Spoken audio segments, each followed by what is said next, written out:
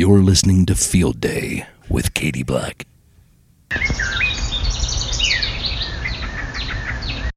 Hey everybody, welcome to Field Day reporting segment. I'm back here with my dad. Hey Dad. Hey Katie, how are you today? Good. How are you? I'm doing fantastic. By the way, when a stranger asks you that, do you ever really tell them how you're feeling? Well, I was telling a friend of mine the other day, it used to be when I was younger, or you'd meet somebody and say, "How you doing?" That's always the way you open. "No, I'm doing fine," and you'd move on. Nowadays, when I meet someone that's in my age bracket, we say, "How you doing?" Then there's about a 30-minute conversation on their latest, trip to the doctor or an X-ray or that kind of thing. So when you ask a person, I guess over their mid-60s, how they're doing, they're going to tell you, and you might get a medical history that lasts for 30 or 40 minutes. Okay, real quick. So we're located in Charlotte, and before we get into the Panthers, was wondering, do you feel like people in Charlotte are nice? They have manners? What do you think? Yeah, for the most part, yeah, I think so. I think people are pretty well behaved in Charlotte as a group, yeah. Do you feel like it's like the same manners that you grew up with in South Carolina? No. Well, see, I grew up in a smaller town. I mean, Anderson was only like 30,000 people. So it was, everybody knew everybody and everybody's brother and sister and stuff. And so I guess people were better behaved because no matter where they were, there was somebody that knew them or their father or their mother that if they did misbehave, they would know right quick. So I think so. I think people are better behaved when they're around people that they know, and if they're in some kind of situation where nobody knows them, they might. But now we all have a camera on our phone, right? Well, that's true. Now that's the other thing is that if you do something now, the chances are either from some kind of bank or traffic or whatever camera caught it, or like you say. There's 25 individuals in the area that's got their camera going. So, yeah, this day and time when you do something, there's a pretty good chance that somebody somewhere caught what you did on tape. Yeah. You're on candid camera. 3 sports segments I want to get into, but since we just dropped Charlotte, the Panthers, we just won this past Sunday. We beat the Saints for the first time, so we're 1-2. Correct. Yeah. Okay, so what do you think? Well, I don't know. The first 2 games, they had both a chance to win the first 2 games. They had both had a chance to win both of those. The game against the Browns and the game against the Giants, they were in both of those and had an opportunity to win both of them. So they were close and just didn't quite bring it home. Had some opportunities early they didn't take advantage of, and so it's so they're I think and I think the thing this time that people talked about that almost none of the teams really did any significant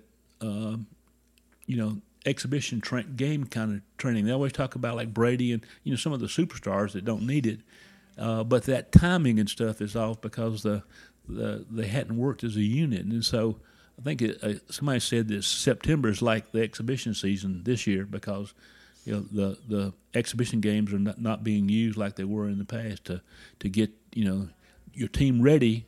They used to play the first quarter. First half of the first game, and then it used to be the fourth game. They would, they might play the first half again, But it was a thing to get your regulars ready, but also look at your people you had signed, people who were you'd gotten trades and stuff like that to see if there was somebody in that group that might make it. But evidently this time, the people that were going to play the majority of time didn't really have an exhibition that they're getting into it, and so. Play is somewhat rough, compared to past years. It's, like for instance, Brady, that on a 2-point conversion, knowing they were going to do it from once they got the ball, that if they scored a touchdown, they were going to go for 2.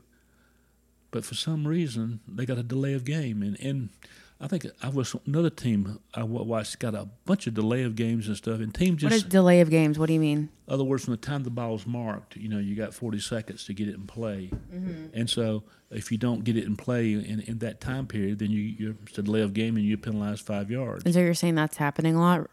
Yeah, it is. The teams look a little disorganized, and I think again it gets back to that what people say. And I didn't really watch any of the exhibitions to see how they were used, but the majority of thinking is that they really weren't used to get the team, the people that were more than likely going to play, ready and working as a unit, and so they're just now getting their timing down. Because really, and these, especially in these offenses, the timing is so important. The quarterback's going to release the ball way before the receiver makes a cut, and he's going to be at a spot, and that's all timing and stuff. And you don't get that without practicing it. So I think some of that is. What's your thoughts on Baker? I think again, like I say, he's new to the system. New to all the players. I'm not sure to what degree. I guess the Panthers did it more because they had two quarterbacks trying to decide between. But again, in getting in really game situations, getting to know the personnel and getting your timing down and getting into some kind of rhythm. I always talk about teams getting rhythm, and you'll see it sometimes. You'll see a team will have the ball, 5 or 6 times, and they run 3 plays and punt, and then all of a sudden they hook up on passes and runs, and they go 90 yards in 6 plays, and you're like, well, God, so you kind of get into a rhythm of a flow of the game, and I think a lot of times the team's not getting into that. So yeah, I think they'll that they'll do better, and I think we have a chance. I know we've got 2 losses, but I think they said what did they say? 98% of the NFL teams are either 1-2 or 2-1, and there's only 2 undefeated teams. So what do you think that's about? I think it's about the leveling. That I just slipped my mind. The way the NFL does with drafts and stuff like that there's parity across, so that there's not a lot of difference between the best teams and the worst teams. And it could be a player here or there, or somebody developing that they weren't expecting it. So there's a lot of parity between the teams, so that everybody's on a fairly even, same playing field. And so you think that because this generation, all their brain is scrambled with their phone? No, I think it's the way that the NFL is like set up. Like the worst team gets to pick first. Yeah. Type but of I mean, thing. that's always been the case, no? Yeah, but I think that they're, but for instance, the Colts, who looked terrible in their first 2 games, beat the Chiefs. So you never can tell. The Jaguars are really coming on. They beat the Colts like 30-something to 0, and then this past weekend beat the Chargers. So and they were the past 2 years, the Jaguars. I think they had I know the year that they drafted Trevor from Clemson, that they were the worst team, and I think they might have been the worst team this year for record-wise. And here they are, in a year and not quite 2 years, they're playing really good football. So, like I say, they might be flash in the pans, but I think they could have a pretty good season. They looking good these last 2 games, beating teams that you would not expect them to beat. So real quick, last night you watched the Cowboys and the Giants. Oh yeah. And so, what happened? Oh, well, it was nothing but field goals. It was really, to me, a rather, again, it got back to neither team looked, especially on offense. The defenses are so far ahead of the offenses, and I think it's the timing and stuff like that. It was it 6-6 at half? I think it's something like that. And then it was 6-6, and then the Giants, Barkley got loose on a really nice run, and made it 13-6, and then the Giants tied it up and finally won. I think it was 23-16, like that. But it took a while for them to get. The second half was a lot better than the first half. The first half, I think it was like 6-6. Does I never hear about Houston. Do they still play? Yeah, they still play. They, I think they're 1-2. I think they've won. I think they won at least one game, I believe. Okay, last football question before we go on to baseball. Do you think that football is any different in Texas than it is on the East Coast? Well, I think there's spots. I think that, the big thing is high school ball, and Texas is such a big state and such a really, great state for producing high school players. Mm-hmm. I mean, you could be the coach at the University of Texas and recruit and get 5- and 4-star players without within 100 miles of your campus. That it's that good. You would never have to go out of state, and you probably wouldn't have to go visit too many counties in Texas to recruit a really nationally competitive team. So football's so good there, so big. But also Florida and Texas, Georgia produces some huge stars in Georgia. The times that if you look at Clemson when they've done real well, they've recruited well in Georgia. I think this is right. Maybe I'm a little wrong, but Homer Jordan, who was their quarterback in '81 when they won the national championship, Deshaun Watson, when he won, he's from Georgia, and so is Trevor Lawrence. And so again, here he is, the 3 times they won, the most important position on the field came from somebody who played high school ball in Georgia. So I know Texas does good, and it's good football, and probably it produces more players because it's so big, but the quality of players from Georgia and Florida is really good. And so, I'm from South Carolina originally. It's a small state, but they have a lot less, but the players that are there that are at that level are really good. So anywhere in the South, you're going to find high school ball is really good. And if you can recruit in the South, you can compete with about anybody. Okay, so we're going to go on to the second story, which is baseball. So was asking Dad about this guy named Aaron Judge. And here in the New York Times, the first part of the article says over 5 days, nearly 200,000 fans flowed into Yankee Stadium hoping for one specific outcome. Aaron Judge's 61st home run of the season, which would have tied Roger Maris's 61-year-old American League record. One hitter, one acceptable result. It's a very strange way to watch a baseball game. So give us any insight into all of that. Well, we've talked about in baseball before that in no other sports is records. They're just sacrosanct records. I mean, they record everything in home runs and batting average and wins.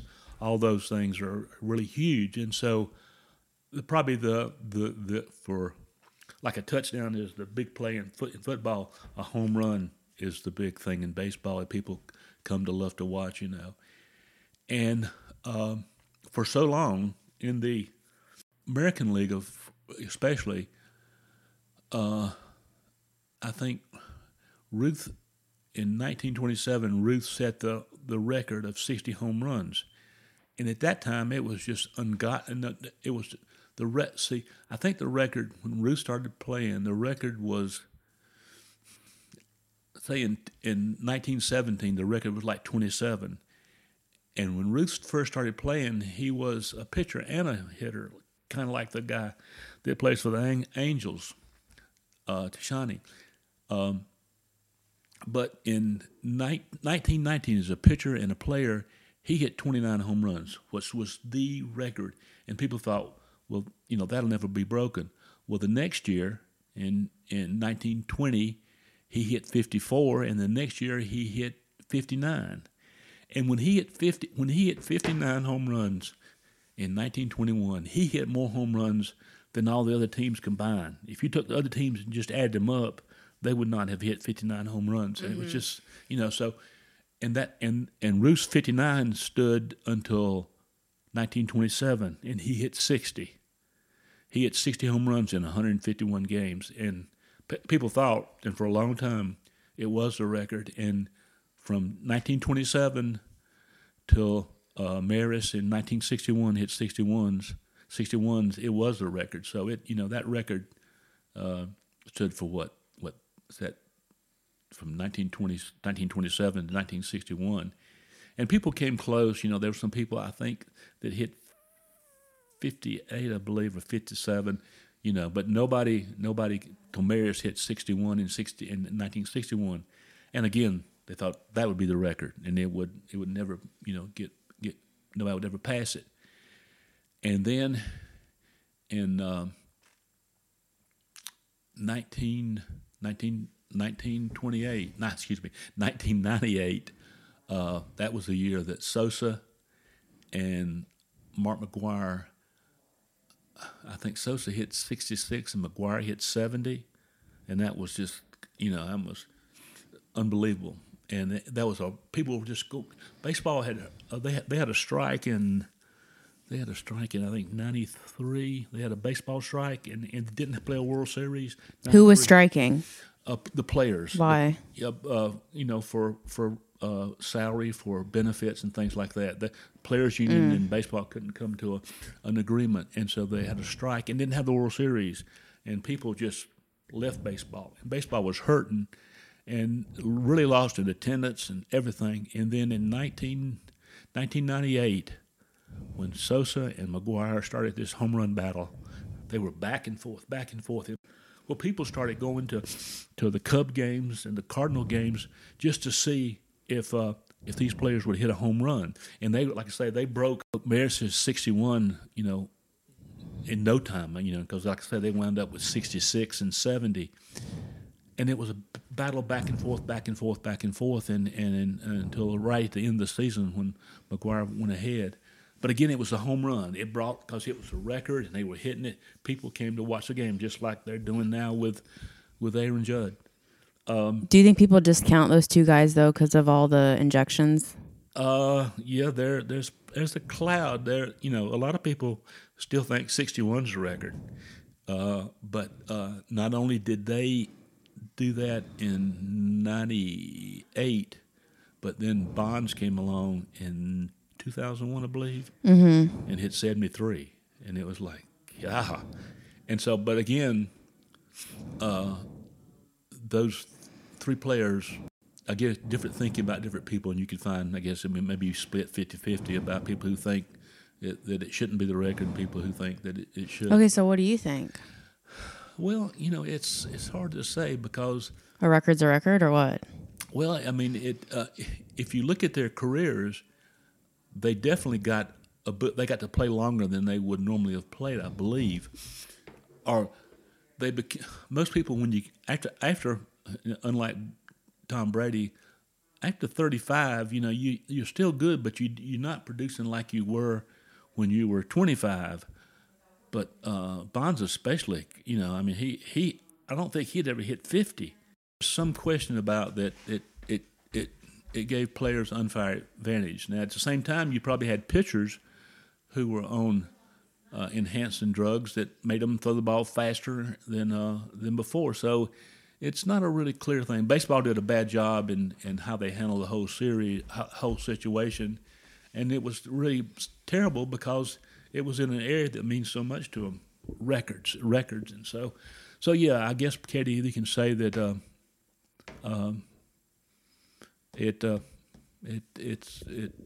yeah. So I'm saying, do you discount these two? I don't think you can. It's just like It is what it is, right? Yeah. It's like I say, there were probably people both pitching and batting, so that they probably hit home runs off pitchers who were throwing a lot better than they would, a lot faster. So it's not a clear-cut case, but I think for the most part, people consider 73, the record.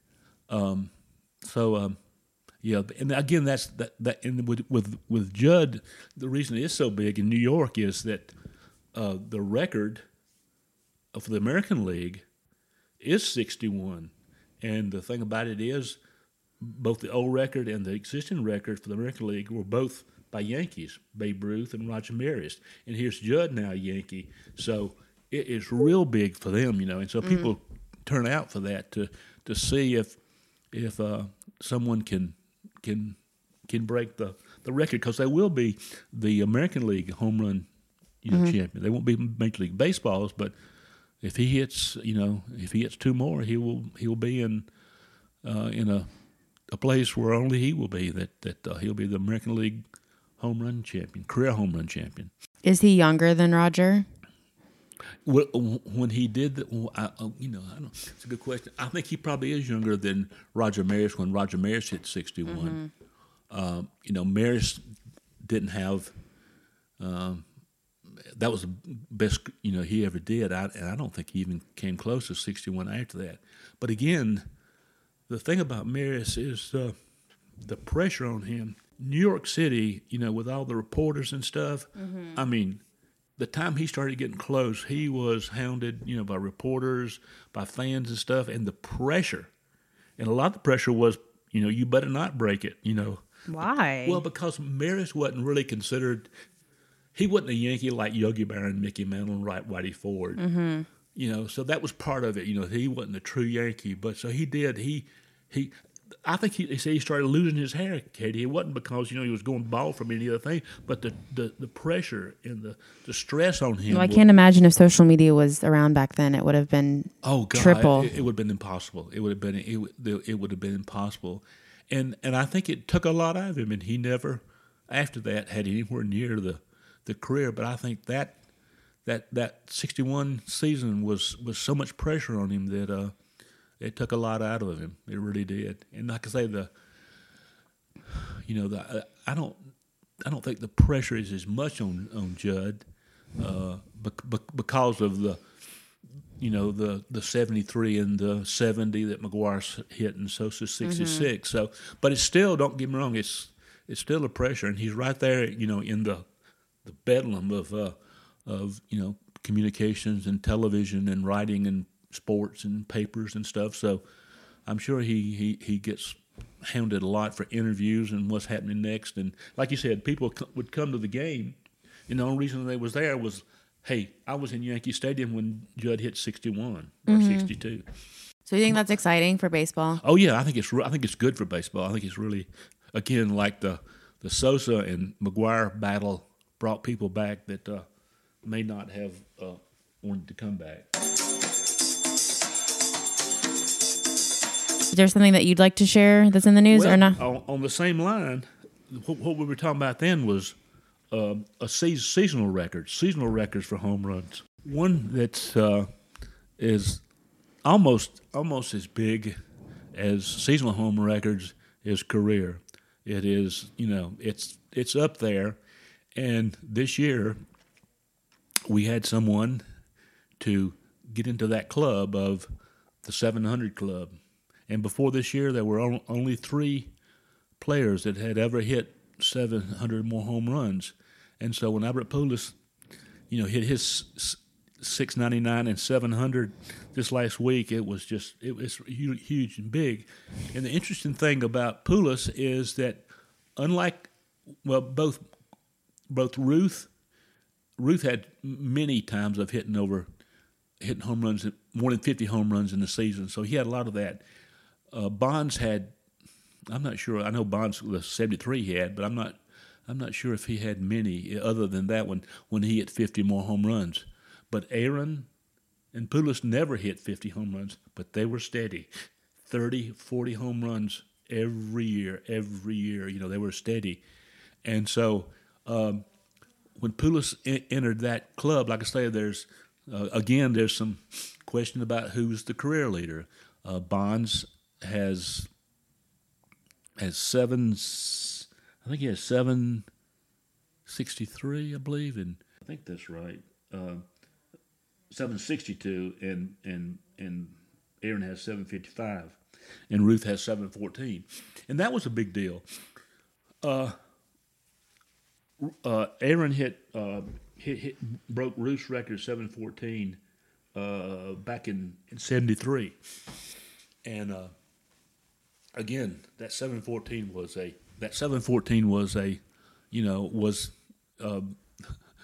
the one of the records that is most coveted of all records is the career home run record, and it was by Ruth. It was a baseball god. So you can imagine in 1973 when Aaron started to approach 714, the pressure on him was just unbelievable, And I remember watching on TV when he hit 715. And who was this? Hank Aaron. Is that the one where the kids ran around the baseball field? Yeah, they did. They ran the baseball field, but he was under a lot of pressure. You can. I won't go into the details, but here it was, and he got a lot of threats, like Maris got, but for different reasons. He got threats about not wanting, he said, not to break Ruth's record. So it was, because of the color of their skin. Exactly, and so I think that might isn't that worse? Well, I'm sure it was. I don't mean to compare them. They're just the same kind of arena, I guess, but different levels. Yeah, and that was unbelievable. He did that. So I think Ruth said his in 714. I think it was in 1934, and then from 34 to 73, which is like almost 40 years. Actually, it's about 39 years. It took, and then Aaron in 73, broke the record with 714. The other thing and I didn't realize this, but like you said, there was another article in the New York Times, Albert Pujols. They were talking about that, and I think I can remember this right, that when Ruth hit his 714 home runs, he hit them off of 218 different pitchers. And when Aaron hit his 755, he hit it off of 310. You start seeing an increase. Now, when Bonds hit his, it was off 449. And now when Pujols hit his, I think it was like 755. So you go from they're both all in the 700, and the number of pitchers that Ruth faced, at 216, and that Pujols faced at 450, 455, I think it was. That's a lot of pitchers, and so again, it's the same record and stuff, but the difference was now is all these bullpens that teams have. They have a nobody completes a complete game. The starting pitcher, most time, if he can go 5 or 6 innings, that's great. So now they have middle relievers and long relievers and short relievers and stuff. And so, in a typical game, a team, both teams could have 4 and 5 pitchers. So that a lot of people say, well, back in the 20s, in the late innings, Ruth was facing a pitcher that was getting tired. He had been pitching for 7 or 8 innings, and the guy wasn't throwing as hard or wasn't as sharp. Where now, like I say, you have 4 at bats, and you might have 4 different pitchers, and they all throwing different kinds of stuff. So it was kind of interesting that the number of pitchers that with Ruth at 714 to Pujols at 700 is doubled the number, going from 216 to 455.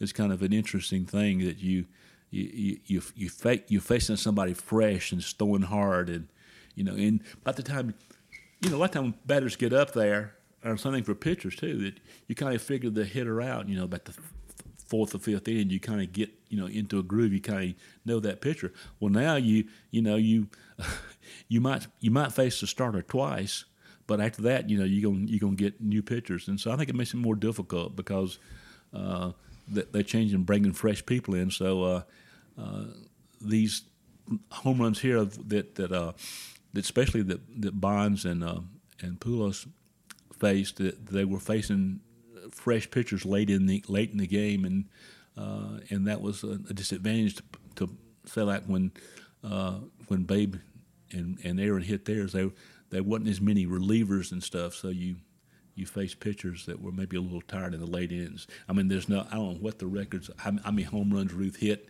late in the innings as opposed to in the beginning, but a lot of people say that makes it more difficult.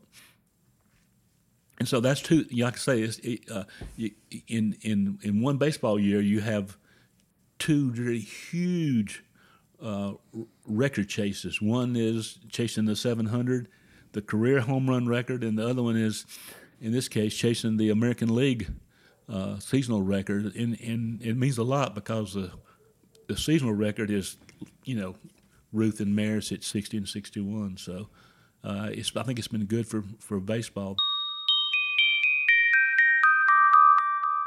Do you think that Judge will do 61 in Toronto? I think, he's Like, if you had to guess. what they say today. They say he had 6 games, he hadn't hit one, and he had 29 plate appearances. I think they got like 10 more games, and he gets on these streaks, so that. And I know he's had some streaks when he had hit one, but I think before it's over, I think he'll hit 62 or 63 home runs. I think it's definitely within range. I mean, he's got, like I say, 10 games to hit 2 home runs, and he's proven that he can easily do that. I guess the only thing might be is, again, as we get close to a record, the pressure. I'm not sure how. Is the game on tonight? As you record, today's Tuesday, the 27th, or is it? Yeah, I'm sure that those games will be on some. With all the TV stations, those games will be televised. Because, like you said, people want to be there. I'll say, they watch it on TV when Judd hit 61 or 62. Or Did you see him hit the 60th live? I didn't. I did not see him hit the 60 live. But I did. I can say I did see Aaron. Hit his live. Who were you with? I was a friend of mine from Anderson. We were. Of course, back then, so you right. Interesting. Hank, Aaron, Judd. Kind of ironic, huh? Yeah, I didn't thought about that. Yeah. Okay, but anyway, so sorry. Who were you with? This friend of mine from Anderson. See, back then you didn't have, like, now there's all kinds of choices of sports events to follow. Between football. So back then, especially that was during the summer, and baseball was probably the only thing going on.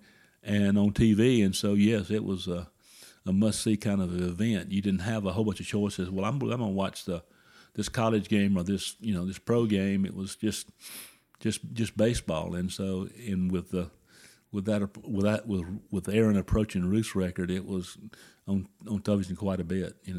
So yeah. So what'd y'all do? Throw the popcorn up in the air? Yeah, it was quite an experience. Did y'all send off fireworks? What'd y'all do? No, we just jumped around and said, "Can you believe that?" And I can remember it. I was sitting in his living room. Me and him. Just like those two guys running on the field, huh? Well, yeah. I mean, yeah, they were. It was a once in a lifetime type event that. You'll never. You'll see maybe like people may say that when Judd hits his, or when Bonds and McGuire hit theirs, that it was like that. But the fact that it was Ruth, you were breaking Ruth's record. It was something, because, like I say, he was like a baseball god. Have you ever been a fan of the candy bar though? A Baby Ruth? Not really. No, yeah, it's not one of my. I don't know the connection, if there is one between. There has to be. I should look it up while we record. Yeah, I'm not sure if that was, but maybe it was probably taking advantage of his popularity. They came up with that name. I'm not sure, but the Baby Ruth and Babe Ruth. One of the most asked questions when I put Babe Ruth, Baby Ruth chocolate bar into Google, one of the most asked questions are Babe Ruth and Snickers the same? What do you think about that? Which mean the same? They're not. Well, just like basically, do they taste the same? You know what I mean? No, they do not. Here's one more thing that's happening that it just also came into publicity here this last week or so. Another rare thing in baseball is something called the Triple Crown. Mm-hmm. A hitting Triple Crown is when a player in one season leads their league in batting average, home runs, and runs driven in. Aaron Judd already has secured the home runs and RBIs. I don't think anybody's close on that. Batting average, he's right there. I think he was leading after this weekend at 316, 314, something like that. But there's some folks there at right behind him.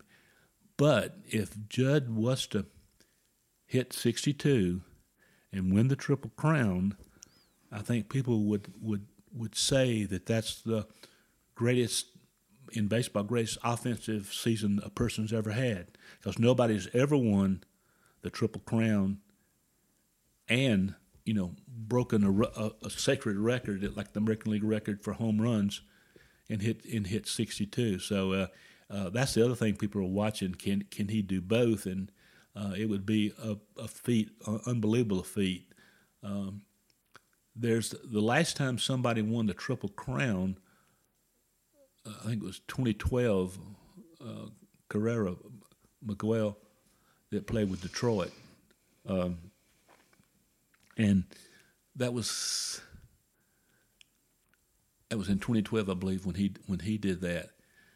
Before that, the last time somebody did it was like in 1967. Carl Yastrzemski, the Red Sox, won it, and the year before, oddly enough, Frank Robinson. So you go from 2012 to 67, 66, and then the next time somebody won it was in 1956 was Mickey Mantle. He won the Triple Crown then. But like I say, I think since the 1920s when the live ball, so to speak, came into play, since the 1920s there's only been 10 players to win the Triple Crown, and only two players have won it twice. Mm-hmm. The greatest right-hand hitter of all times, Rogers Hornsby. The greatest left-hand hitter of all times, Ted Williams. Rogers Hornsby won it in 42 and 45, I believe, and Williams won it Hornsby won it in 22 and 25, and Williams won it in 42 and 47, I believe. But those are the only two players to win it twice, and oddly enough, I think most people consider Hornsby the greatest right-handed hitter of all time, and Williams is the greatest left-handed hitter, and they're the only people to win the Triple Crown twice. And so here's Judd, like I say, on the verge. It's going to be close, but if he does hit 62 and win the Triple Crown, that would be unbelievable. Just something just miraculous that if he does that in one season. So that's something else that people are looking at too. Is he going to hold on to the batting title and hit the home runs? And so he's got some added pressure here the last, and they're in a pennant race. I think the Yankees need to win 3 more games where they can, secure a spot in the playoffs. So there's a lot riding on his shoulders, and it'll be something fun to watch this last week or so of baseball. Well, anytime someone brings up Ted Williams, unfortunately what I always think of. I know, but don't think of that. How is that even legal? I don't know. I guess. Yeah, Katie, I don't. You're way out of anything I would know about that. I don't know how you do that, and what. What if someone's like, "What are they talking about?" His family. Ted Williams' family, his children. Yeah, had his brain in Arizona. I thought it was his whole body. Was it? I'm not sure. I forgot the term for it, but basically Austin Powers, like cryogenically frozen. Yeah, until sometime in the future. What I don't know what they will do. They did do that, and I don't know how you go about doing it and why you would do that. But they did. But he was an amazing hitter, and the thing about Williams was he wasn't very fast, running, and so all the hits he got because they were clean hits. The other thing that they did to Williams was he was what they call a pull hitter. He was a left-handed hitter, and he would almost everything he hit was to right field, to right center. They did, and this was the first person I think they did what they call the Williams shift that they're doing now, and they're fixing to outlaw it in baseball. I think there's a chance that what I'm talking about is that when a left-handed batter comes up, the shortstop, instead of being on the third base side of second base, is now either dead middle of second base or to the right of second base or real close to second base, and the second baseman is almost out in right field, and they pull that switch, so that the guy's going to pull the ball. Well, when they did that with Williams he had such a sweet swing, he didn't want to change his swing to hit the left field, and so he would always still hit the ball to right field and still hit way over 300. He was the last person. The year that DiMaggio hit in 56 games, Williams hit over 400 that year. The last person to hit over 400. And 400 is just unheard of these days. I mean, like we're talking about Judd winning the batting title, he could win the American League batting title hitting less than 320, where I guess it was 1941. Is that right? Yeah, I think it was 41 when DiMaggio hit 56 straight games. Williams hit 403, and so yeah, and also in that game in baseball, if he was going into the last, because going to a doubleheader last game of the season, he was hitting .3999999, and if he could set out the 2 games, and his average would have been 400, and that would have been miraculous. And he said no, that he wanted to play it. He played both ends of the doubleheader and went something like, I won't say like 6 for 10 or something, and raised his average from that 399 to 403. I mean, he was that kind of person. He could have set out, had the record secured of hitting 400, but no, he played both ends of a doubleheader and raised his average to 403. So he was some kind of hitter, really was. Nice to be in orbit. Now we're here towards the 9th inning, LOL.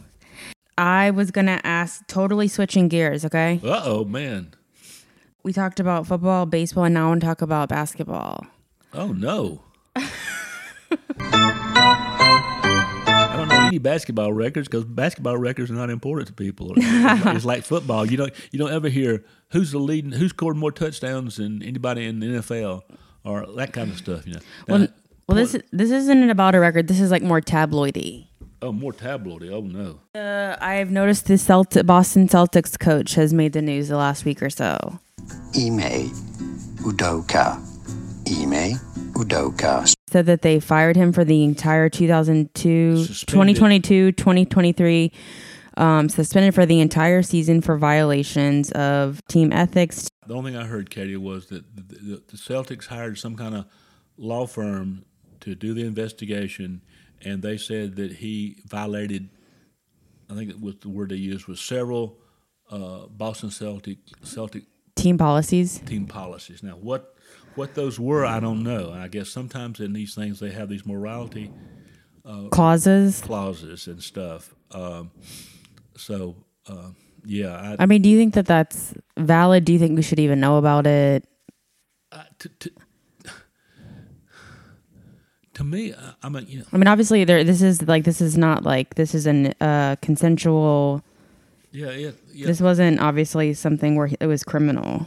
Well, in most organizations, and of course, it's not as big as public as pro basketball and baseball and stuff. You have HR rules that it's a personnel problem, and those things, unless some kind of law has been broken, it's just that it's personnel, and it's in somebody's record, but it's not open to the public. So I'm not sure why they, and I guess because when the season started, if he didn't show up on the bench, I guess the Celtics would have to give some kind of explanation. But not knowing what their policies are, I can't say what he did. And a personnel matter and not knowing their personnel policies, is that their only option? In other words, like, okay, if a player, and this will be interesting, if one of the superstars, one of the superstars on a team did the same thing he did, what I don't know how it was, but the part that we know that it was a consensual relationship, would they suspend that player for the whole year? And Well, it's just kind of the saying, like, don't shit where you eat, right? Katie, yeah.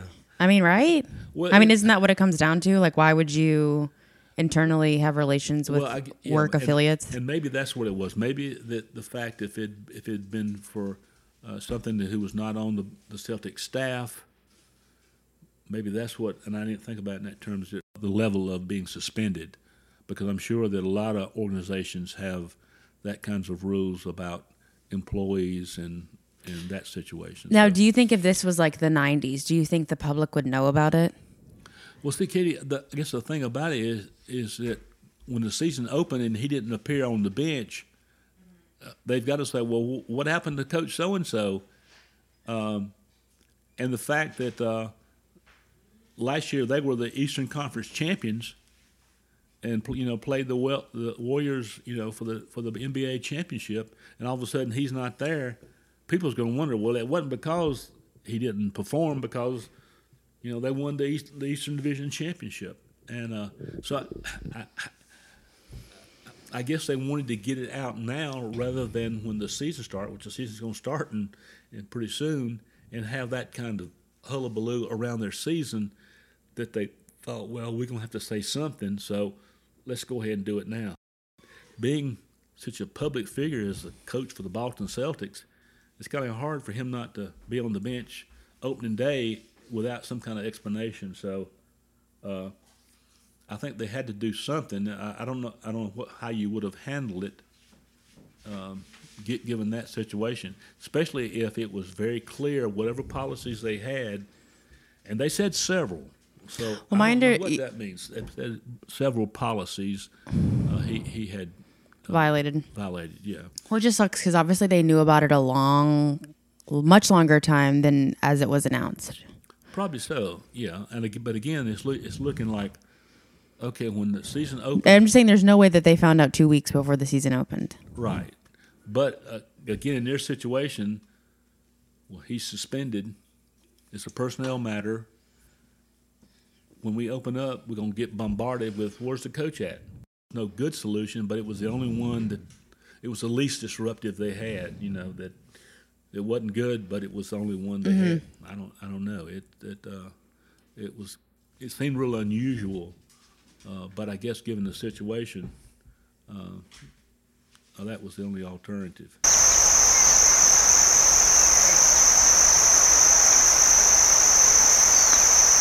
Well, any final thoughts going into the rest of the sports week, or any other final words? Well, college football's here, and once again, you got all those same old folks at the top there. Alabama, Georgia, Ohio State, Michigan, and Clemson. I see Oklahoma got upset this weekend. They were the 6th-ranked team, and they got upset. And Arkansas was number 10, and they lost the game when they kicked a field goal. And I've never seen this before in my life. I've seen the ball hit the post and go left or right, either through it or off the side. This one hit the very top. It came down on the top of one of the goalposts, came down on top of one of the goalposts, and then fell straight down, not over. It hit on top of it, and instead of falling over, it would have been a field goal, but it fell towards the field, and Arkansas missed the field goal and lost the game. But as a result of those losses in the top 10, NC State is moved up to number 10 team, and this weekend, game day will be in Clemson, South Carolina for number 5 Clemson. Oh, this Saturday? This Saturday. Oh, gosh. Number 5 Clemson, number 10 Ohio, number 10 NC State. And NC State beat the Tigers last year up in Raleigh. So this will be a big game. Like I say, two ACC teams. It's unusual to have 2 ACC teams playing, and both of them are in the top 10. So it'll be a really big game with game day there, and the fact that they're both in the top 10. So that's especially good for this area and for the ACC to get that kind of exposure for two teams in the top 10. So I think it'll be really good. Oh, it must be the end of this segment because Dixon's making a noise. Oh, it must be time for him to eat. What'd you say, Dixon? Oh, okay. Well, we'll go feed you. Okay, well, Dad, thanks for joining me again, and you have to come back next month, okay? Okay, I hope I didn't ramble on too much about baseball, but that's my first love, and no, people enjoy it. I hope so. Well, thanks for having me. I enjoyed it. Thanks, Dad. Thanks. All rise for Aaron Judge, the Yankee superstar, smashing home run number 61 during last night's game against the Toronto Blue Jays. Judge officially tying Roger Maris's record for the most home runs by any American League player in a season, a record that has stood for 61 years. And take a look at this in the stands. That's Mama. Roger Maris Jr. hugging Aaron's mother after the game. That's a sweet moment there, Judge giving the home run ball to his mom. Thank you for listening to Believe. You can show support to your host by subscribing to the show and giving us a 5-star rating on your preferred platform. Check us out at Believe.com and search for BLEAV on YouTube.